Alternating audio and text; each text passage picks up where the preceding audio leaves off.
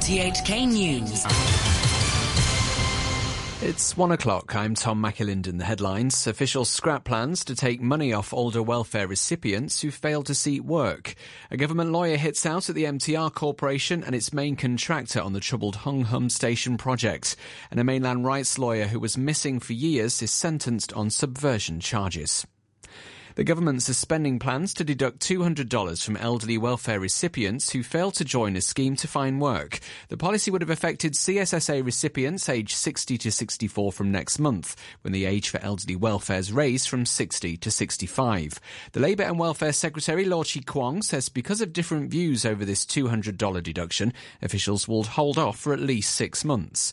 Meanwhile, lawmakers on both sides of the political divide insisted the government withdraw the decision to raise the age for elderly welfare. Civic Party lawmaker Kwok Kar-ki says the government isn't trustworthy. It's entirely unacceptable. Perhaps what has been said by the Secretary is only a delay tactic. He never promised that he would withdraw this proposal of taking away $200 from all the recipients aged between 60 to 64. I think the whole arrangement is so disappointing. The government is changing the policy every day. We can't trust this government. A government lawyer has told an inquiry into allegations of shoddy work at the Hung Hom Station that the MTR Corporation failed as a project manager and lashed out at its main contractor Leighton. Wendy Wong has more. Wrapping up his final submission, Senior Counsel Richard Call for the government said the railway company had failed to show the skills and care reasonably expected of a competent project manager. He said the corporate's failings were disappointing. And he has strong words for Leighton. Mr. Call said it was startling that the contractor was reluctant to accept his deficiencies even when faced with clear and concrete evidence of his failures in supervision, inspection and record keeping. He said Leighton's belief that they had done nothing wrong and could shift the burden of responsibility to other parties demonstrated its complete lack of any sense of responsibility. He accused it of showing a considerable degree of corporate arrogance. He noted both the MTRC and Leighton has failed to investigate why steel reinforcement bars at the station had been cut short and then failed to introduce remedial measures despite knowing this had happened. Meanwhile, Mr. Call said the government would review its own monitoring role and make improvements. He also noted that a civil engineering expert in court during the inquiry, Francis Au of the University of Hong Kong, has suggested more tests and calculations should be done to assess the strength of the station. The lawyer said the government was happy to undertake that task as long as MTR and Leighton provide the relevant data. The MTRC, Leighton and several others contractors will give final submissions today and tomorrow. The inquiry is due to report by February the 26th. The government's relaxing a scheme to encourage drivers to upgrade their cars to electric. Under the one-for-one car replacement scheme, drivers can get up to $250,000 off the first registration tax for a new electric car if they scrap their old car, which they've owned for at least 3 years. Officials have now reduced the ownership period to at least 18 months and the car registration period to 10. The government says the changes take effect from today until at least 2021. The last of the mainland human rights lawyers detained in a widespread crackdown in 2015 has been jailed for 4.5 years. A court in Tianjin found Wang Chuanjiang guilty of subversion. Cecil Wong has details. While the hundreds of other activists and lawyers swept up in Beijing's so-called 709 crackdown were either tried or released, Wang Chuanjiang's whereabouts went unknown for years. His wife carried out high-profile marches and even shaved her head in protest. Late last year, authorities told her that her husband would go on trial for subverting state power. Mr. Wang had defended political campaigners, Falun Gong followers, and the victims of forced land seizures. Court documents that he worked with Swedish activist Peter Dahlin, who was himself detained in China before being deported, and the two men were said to have trained hostile forces. As well as the 4.5-year prison term, the court in Tianjin said Mr. Wang was being stripped of his political rights for 5 years. In Hong Kong, the China Human Rights Lawyers Concern Group had staged protests outside Beijing's liaison office over Mr. Wang's detention, and the Bar Association had also called for his release. The Heritage Foundation's called on the Hong Kong government, businesses and people to do more to point out how the SAR differs from the mainland, saying this is crucial to maintaining the city's competitiveness. The think tank published its annual Index of Economic Freedom last week and ranked Hong Kong as the world's freest economy for the 25th straight year. But the foundation gave Hong Kong a score in the judicial effectiveness category, which was almost identical to what mainland China received. The foundation's ambassador, Terry Miller, says that's down to perceptions and media coverage, which Hong Kong needs to address. The alarming thing to me about that is that it would seem to indicate that there's a blurring in people's minds about whether you can differentiate between China and Hong Kong on an indicator like this. And I think it's very important that the Hong Kong government and businesses and really everyone in Hong Kong make sure that they are making clear the differences between this economy, this regulatory environment, this judicial environment, and that prevails on the mainland. The United States has warned Venezuela that violence or intimidation against American diplomats or the opposition leader Juan Guaido will be met with a significant response. The US is one of a number of countries to have recognized Mr. Guaido as interim president. Addressing troops taking part in military exercises, President Nicolas Maduro urged them to be ready to defeat an imperialist coup attempt. Mr. Guaido warned the army not to intervene. Soldado de la patria de Venezuela. Hoy te doy una orden. Soldiers of the Venezuelan homeland, today I give you an order. Do not open fire on the people of Venezuela. Do not shoot those who have clearly and constitutionally come out to defend your family, your people, your work and your livelihood. Mr. Guaido has called for protests across Venezuela on Wednesday and Saturday to demand fresh elections. Mining giant Vale is coming under increasing pressure over the deadly collapse of a dam at one of its iron ore mines in southeastern Brazil. 58 people are known to have died and more than 300 others are unaccounted for. The local mayor blamed the company for Friday's tragedy. Here's the BBC's Julia Canero. Rescue and recovery operations continue in Brumadinho, with firefighters struggling to reach areas inaccessible on foot, at times crawling over soft mud to progress through the sea of sludge left from the dam collapse. A spokesman for the fire department says emergency workers still haven't managed to reach some of the worst affected areas, such as the cafeteria of the mining complex where many workers were having lunch when the dam collapsed. A counter-movement to the Yellow Vest anti-government protests in France has held its first march in Paris. Police said 10,000 people took part. The movement, branded the red scarves, called for an end to violence and chanted yes to democracy, no to revolution. This protester explained why she joined them. Why have I come? Firstly, to show that not every French person supports the Yellow Vests, contrary to what people might think, and more importantly, to show my support for democracy, because I think it's quite worrying to have a movement that's part of the entire population calling for the resignation of the president, who was democratically elected for 5 years. Egypt's announced the discovery of the ruins of an ancient winery believed to be from the Greco-Roman era more than 2,000 years ago. Here's the BBC's Youssef Taha.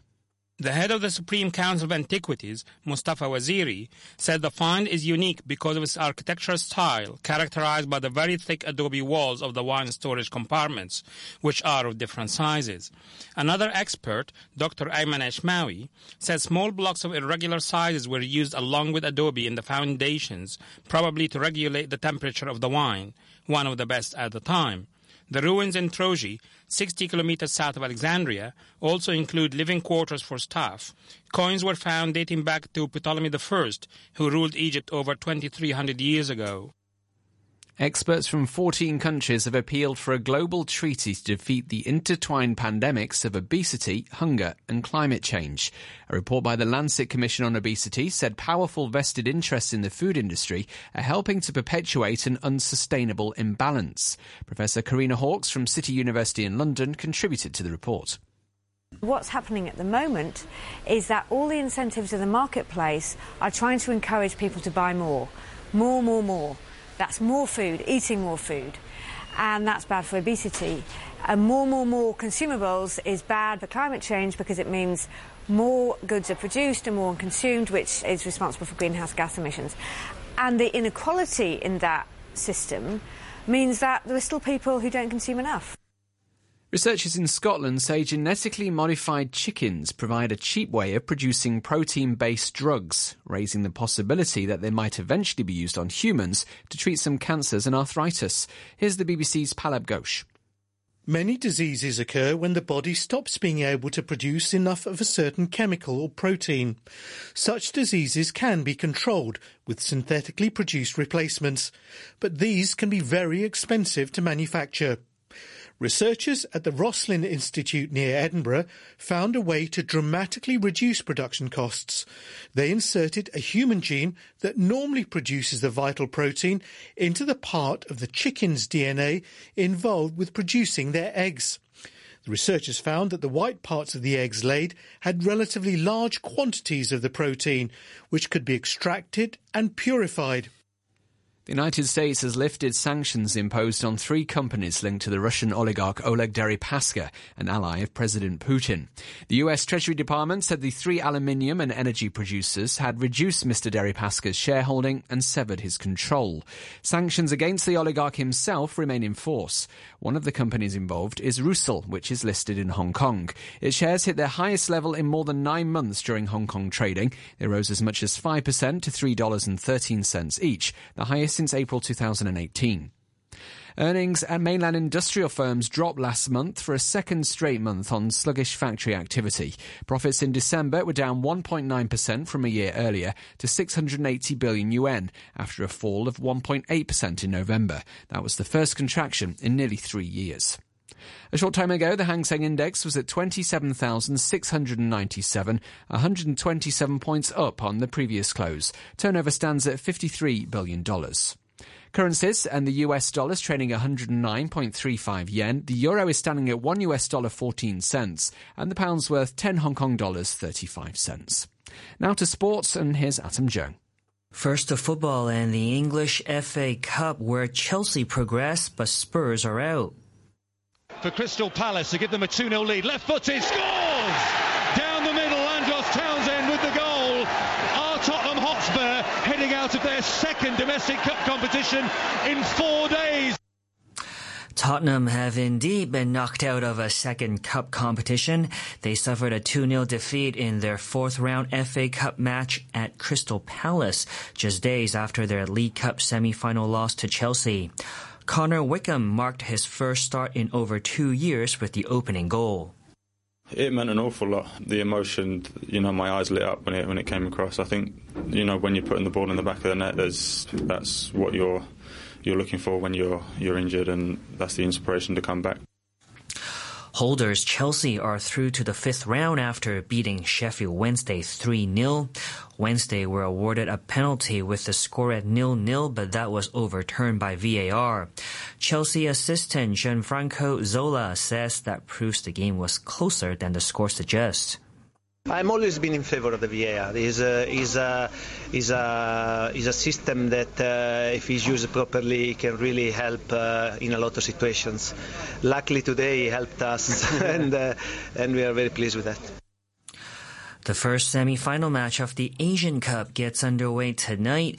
Iran take on Japan, who have won 4 of the last 7 editions of the tournament. Iran coach Carlos Queiroz says it's important his side concentrate on playing their own style of football. We play against the most prestigious and successful national team of Asia. They have brilliant players, brilliant football. They won this trophy 4 times. But the most important thing it is to be ourselves. If you're not able to play one game without being ourselves, doesn't make sense. And after 8 years, and after so many sacrifices, after so many games, now we have one game, a semi-final, to play against a great team. We need to be ourselves. We need to go inside the pitch, no matter what happened, and express our football and say we are Iran. The winner tonight will play whoever comes out victorious in tomorrow's semi-final match between Qatar and the host UAE. In the Spanish league, Barcelona re-established their 5-point lead with a 2-0 victory at Girona. Real Madrid are back up to third after winning 4-2 at Espanyol.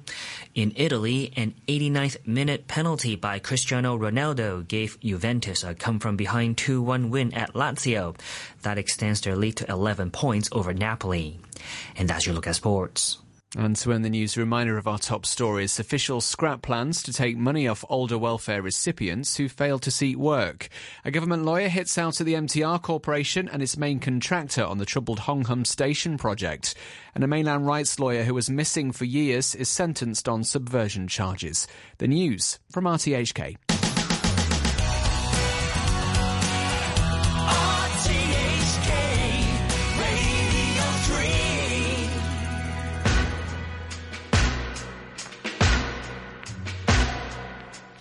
You can have all the money in your hands, all the possessions anyone can ever have, but it's all worthless treasure. True worth is only measured not by what you got, but what you got in your heart. You can have everything, but what does it mean? It all means nothing if you don't stand up for something. You can't just talk the talk, you got to walk that walk. Yes, you do. It all means nothing if you don't stand up for something. And I stand up for you. And I stand up for you. Yes, I will. Yes, I will. You do the best that you can do. Then you can look in the mirror, proud of who's looking back at you. Define the life you're living, not by what you take, but what you're giving. And if you bet on love, there's no way you'll